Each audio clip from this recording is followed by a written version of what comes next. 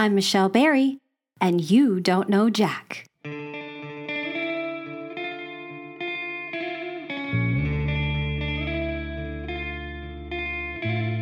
I'm a freelance writer and media consultant living in northern Arizona.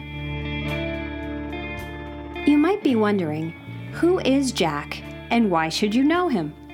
Well, that's the reason this podcast exists.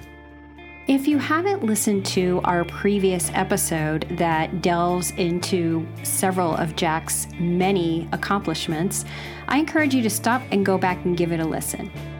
Jack is semi-retired from public health and lives in the small mining town of Jerome, Arizona with his wife Jamie. And today, we're going to talk about his origin story.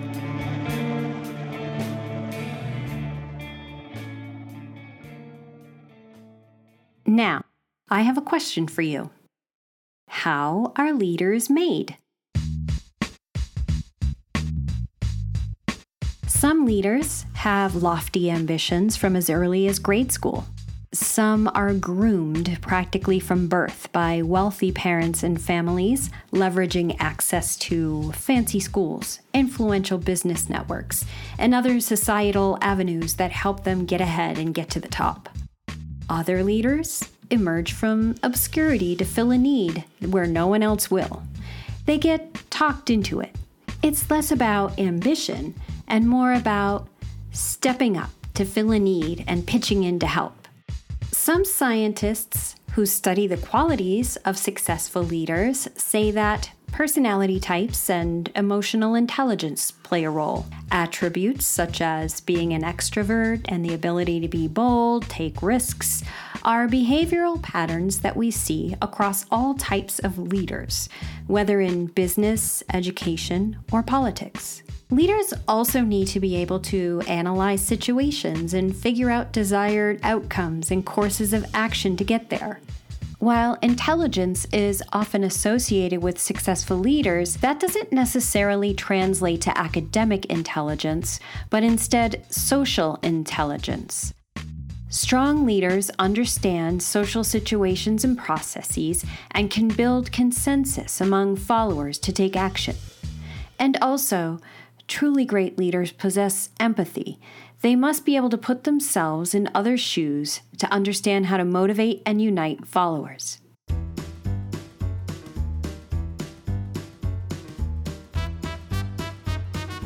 Jack Dillenberg was born on November 22nd, on Thanksgiving Day in Harlem, New York, to Rita and Cart Dillenberg. They were German immigrants who dreamt of starting a new life in America. And on Thanksgiving Day, for the first time since the United States had joined its allies to fight in World War II, the Macy's Thanksgiving Day Parade had returned to New York City.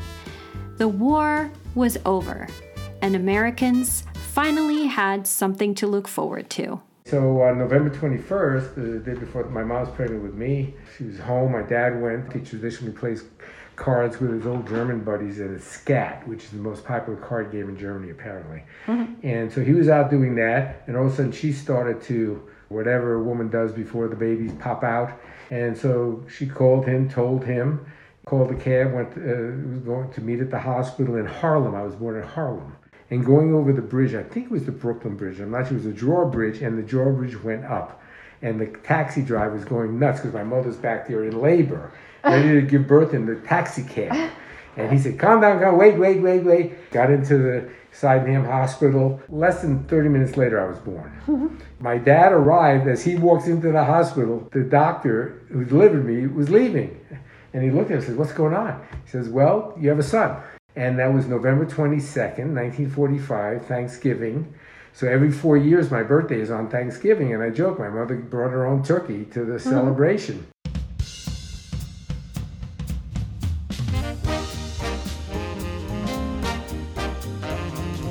Jack just missed being part of the baby boomer generation by 1 year. Technically, he is part of the silent generation of Americans born between 1928 and 1945. Although he shares a lot of affinity with boomers, particularly the counterculture movement of the 1960s. The silent generation to which Jack belongs is much smaller than the boomer generation. This was due to the low birth rate during the Great Depression and World War II. Generally, the silent generation is characterized as being thrifty, respectful, unassuming, and loyal.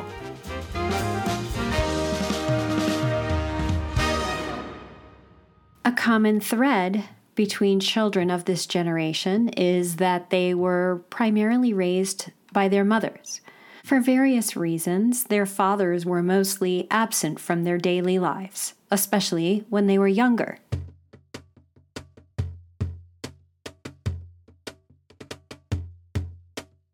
Jack worshipped his older brother Hal.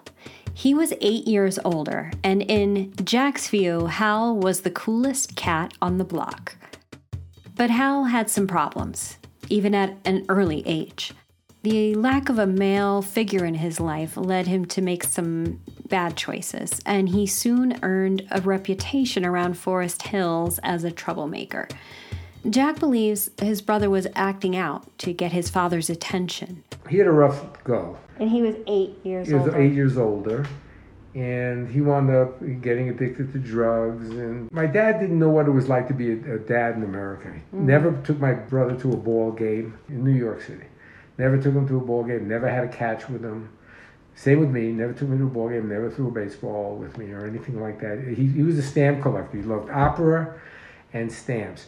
So I had to collect stamps. The only way I could spend any time with my dad was if I collected stamps. And he'd show me this, that, or the other thing, or I'd listen to the Metropolitan Opera on Saturdays. Mm-hmm. Meanwhile, his mother, Rita, was a source of unconditional love and support. She was a great cook. She took in laundry and sewing to help pay the bills. And when Jack was older, his mother volunteered at a local hospital.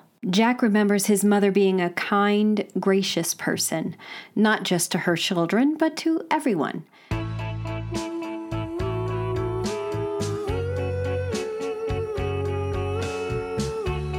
Growing up in Queens in the 1950s was an amazing time for Jack.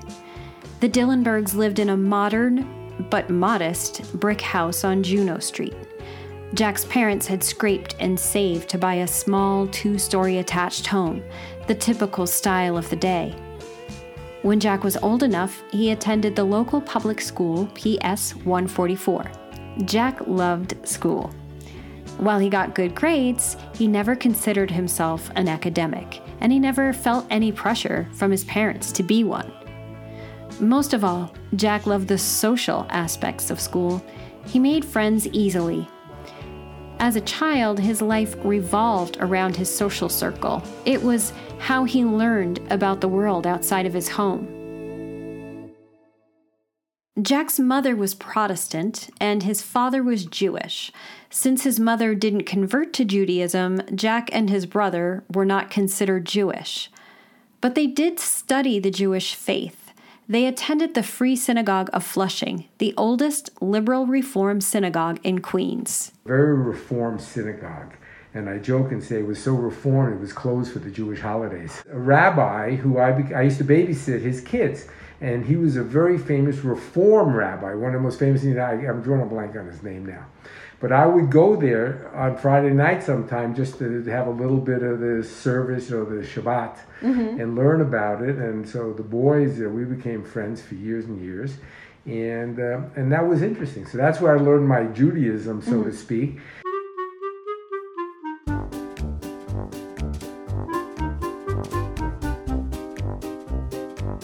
One of the core beliefs of Judaism is that all human beings are created equally. B'Tselem Elohim, which means in the image of God, and that human beings are God's partners in improving the world. It is every living person's responsibility to work with people of all faiths to make it a better place for everyone. In the teachings of the Torah, Jack learned that all human beings' lives are interconnected, and the actions of one person have a ripple effect. When Jack started middle school, he wanted to join the Boy Scouts of America. Some of his friends had joined, and they talked at length about a troop camping trip.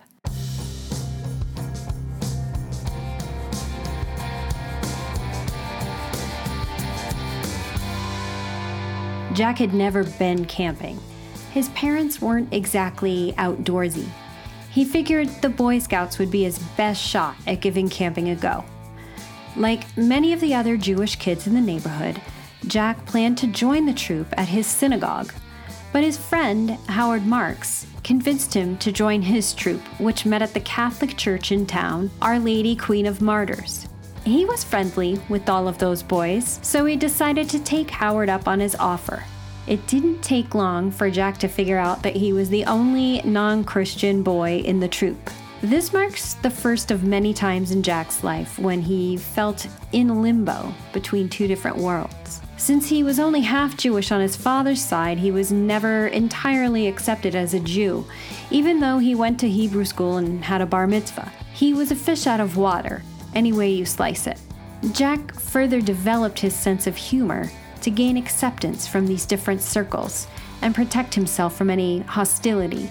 His comic timing, self-effacing one-liners, and quick wit helped him in many awkward situations over the years. In this case, Jack's humor won over the other boys in his troop, and they encouraged him to run for troop leader. He won in a landslide. This is Jack's first memory of opting in to be a leader in some way. After some convincing, that is. Jack soon learned that winning the position of troop leader led to bigger things than a camping trip with his friends. Jack traveled to Colorado to attend the National Boy Scout Jamboree. It was the first time in his life that he had ever left Queens. President Dwight Eisenhower gave the keynote speech, and the boys were thrilled. A photo memorializes Jack at the Jamboree. He is displaying some of his newly acquired outdoor survival skills. In the photo, he has a thick head of dark hair. He looks up from his work, squinting into the Colorado sun while using a flint to make a fire. In the background of the black and white photo stands a tent that Jack assembled himself. It is immaculate.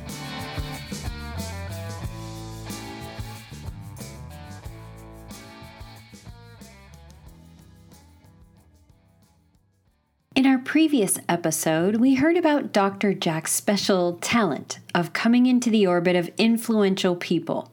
Over the course of his life, Jack has rubbed elbows with pro athletes, rock stars, great humanitarians, politicians, even a president or two.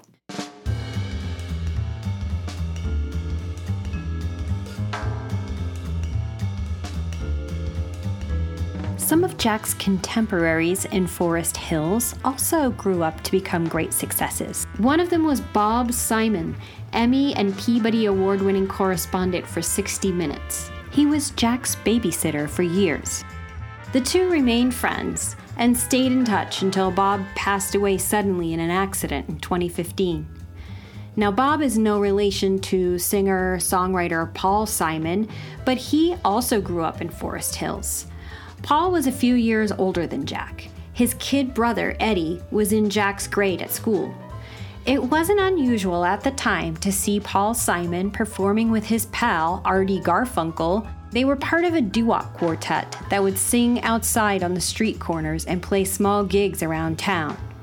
Oh, and Jack's best friend, Howard Marks, the one who encouraged him to join the Boy Scouts and run for troop leader? Well, he became Howard Marks, co-founder and co-chairman of Oaktree Capital Management, one of the largest investors in distressed securities worldwide. Union jobs were hard to come by in Forest Hills back then. The Dillenbergs rarely took vacations. Cart worked almost 52 weeks a year and brought home about $2,000 a year. Jack recalls only one time that the family went on vacation together. Unfortunately, their destination was Cuba, just as Fidel Castro took over the country. Jack was in 8th grade at the time. And my brother couldn't go. He was in the brig for some drug shit. And so it was just the three of us, and we flew down to Havana and stayed at a beautiful apartment there with a caretaker that we stayed. Beautiful, it was really lovely. More coffee shops everywhere, these little coffee stands. And so we flew down on a 4-engine propeller plane. Across the street from where the apartment building is, the Havana Hilton, the big hotel. So we were there, and then we went to the beach for a few days. It was Veradero Beach, Veradero, one of the most beautiful beaches in the Caribbean, and we were there and we were there for the day, and it was just great. And all of a sudden my dad gets a call from the caretaker. You got to come back right away. We got some issues, we've had these Fidel Castro and his men, doing things, and it's a revolution. And now they're attacking Havana. I want to get you home in a safe place. So grabs Mom, me, in the car, start driving back to Havana. And as we're going down the highway, we pass by Batista's house. Batista was the prime minister. He was the ruler of Cuba that Castro overturned. And as we drove by, his house was in flames. So we said, something is going on. So we get back, we drive into Havana, parking a place, and we're walking a block to get to the house. And there were guys hanging from trees that were murdered by Batista's military folks and stuff. So we got into the place and we said, you stay here, I'll get food, whatever it is, but we're going to stay here and be safe. And we were there 4 days, we couldn't leave. We tried to leave the next day, whatever, on a flight, couldn't. 4 days, we were stranded, no travel. And then Castro had one of his guys sort of on every corner. And he moved into the Hilton and made that his headquarters. So that's where the center was, and we were right there, and so it was very well protected by his people. On the third day or so, fourth day, my mom and I are out walking. So I walked by and I saw the airline office, and I said, hi, we're here. Any chance you got 3 seats back to the States, to New York? He said, we do, tomorrow. You guys want to go? So I ran outside, Mom, get in here, quick, boom. We got seats for tomorrow. The next day, we left, and it was, again, 4-engine prop plane. And as soon as we took off, the pilot said, okay, cocktails for everybody. They were just glad to get out of there with people because they knew what was happening.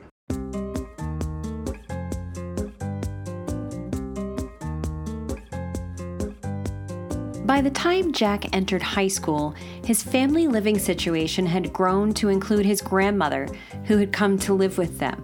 He also became closer with his mother's sister, his Aunt Vera. She was a single, working woman, a very modern woman by the standards of the day. Jack recalls that his father didn't enjoy her, but Jack liked spending time with her just fine. Upon graduation, his Aunt Vera gave him $500 with the condition that he use the money to travel abroad. She firmly believed that every young person should travel the world and see how others live. She felt that it gave you perspective and an appreciation for what you have.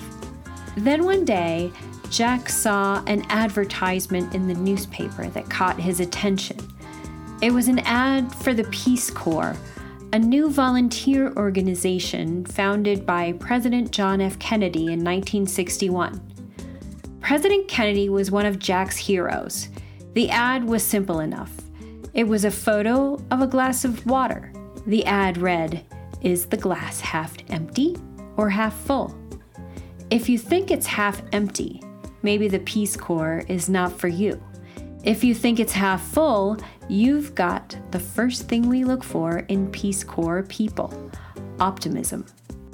This ad did not make Jack join the Peace Corps, but it did get him thinking more seriously about his future.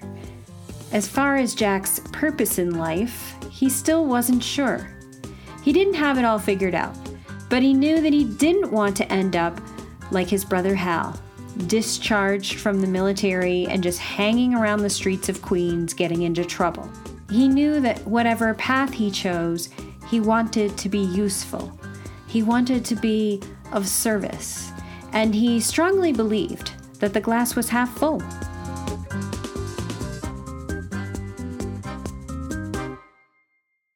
Jack enrolled as a freshman at American University in Washington, D.C. He was working towards a major in law with a minor in political science.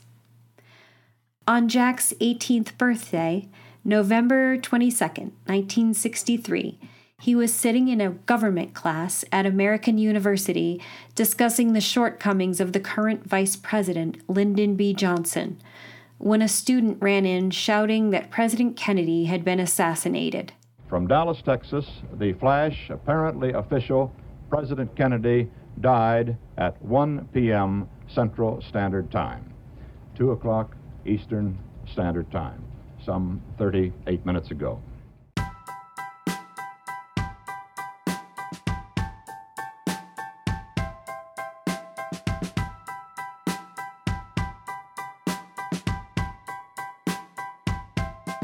Jack was absolutely crushed by the news.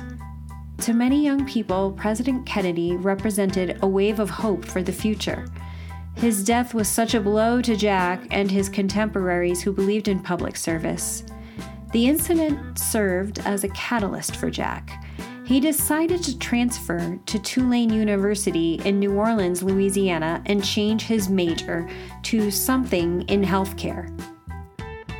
So in 1964, Jack, a white, half-Jewish teenager from Queens, New York, moved to the Deep South to attend Tulane.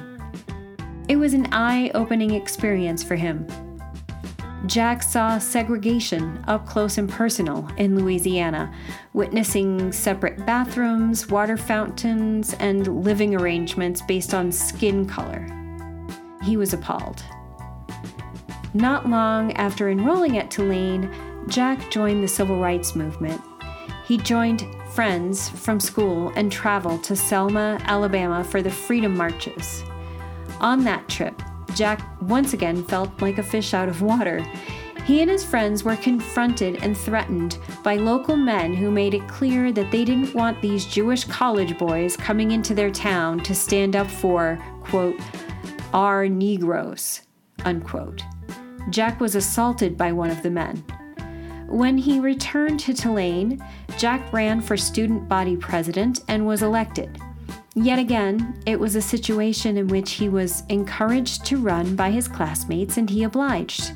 He graduated from Tulane in 1967 with a psychology degree. Like many young men graduating from college that year, the Vietnam War loomed large over Jack's future. Most men his age were eligible for the draft. Additionally, there were many ways for men to avoid the draft, such as obtaining deferments for education or medical reasons, or being classified as a conscientious objector. So he decided after graduation that he would apply to dental school. There were two primary motivators for this decision. First and foremost, Jack was number 7 in the lottery draft. If he enrolled in dental school, he could likely receive an academic deferment.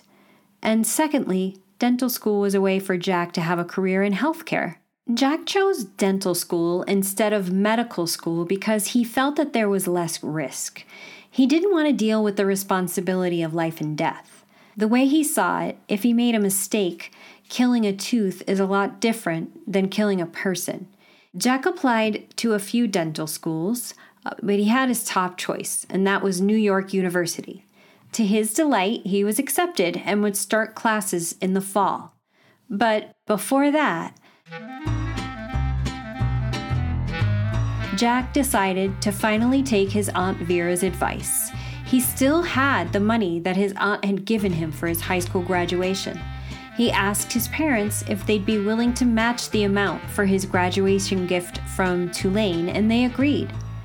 With $1,000 and no real plan, Jack bought a plane ticket to Amsterdam. It was his first time in another country since his ill-fated trip to Cuba, and he'd never seen anything like it. He met up with some college friends and traveled across Europe. This is where things started coming into focus for Jack. When Jack returned from his summer adventure, he came back to New York with a changed perspective on the world. He found himself wanting to do more, to somehow make an impact. But mostly, he wanted to help people improve their quality of life. As he prepared to enter dental school, that goal was his inspiration. But first, he would have to navigate the many requirements of dental school at New York University, a very conservative institution. Buckle up, because this is where Jack and his NYU classmates become anti-war activists.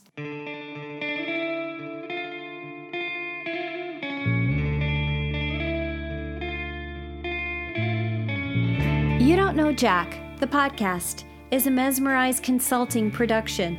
If you're enjoying the podcast so far, we'd love it if you would share a review or tell a friend about us. Please visit our website, youdon'tknowjackthepodcast.com, for more information about Dr. Jack, behind-the-scenes exclusive photos, and more. Thanks for listening. I'm Michelle Berry.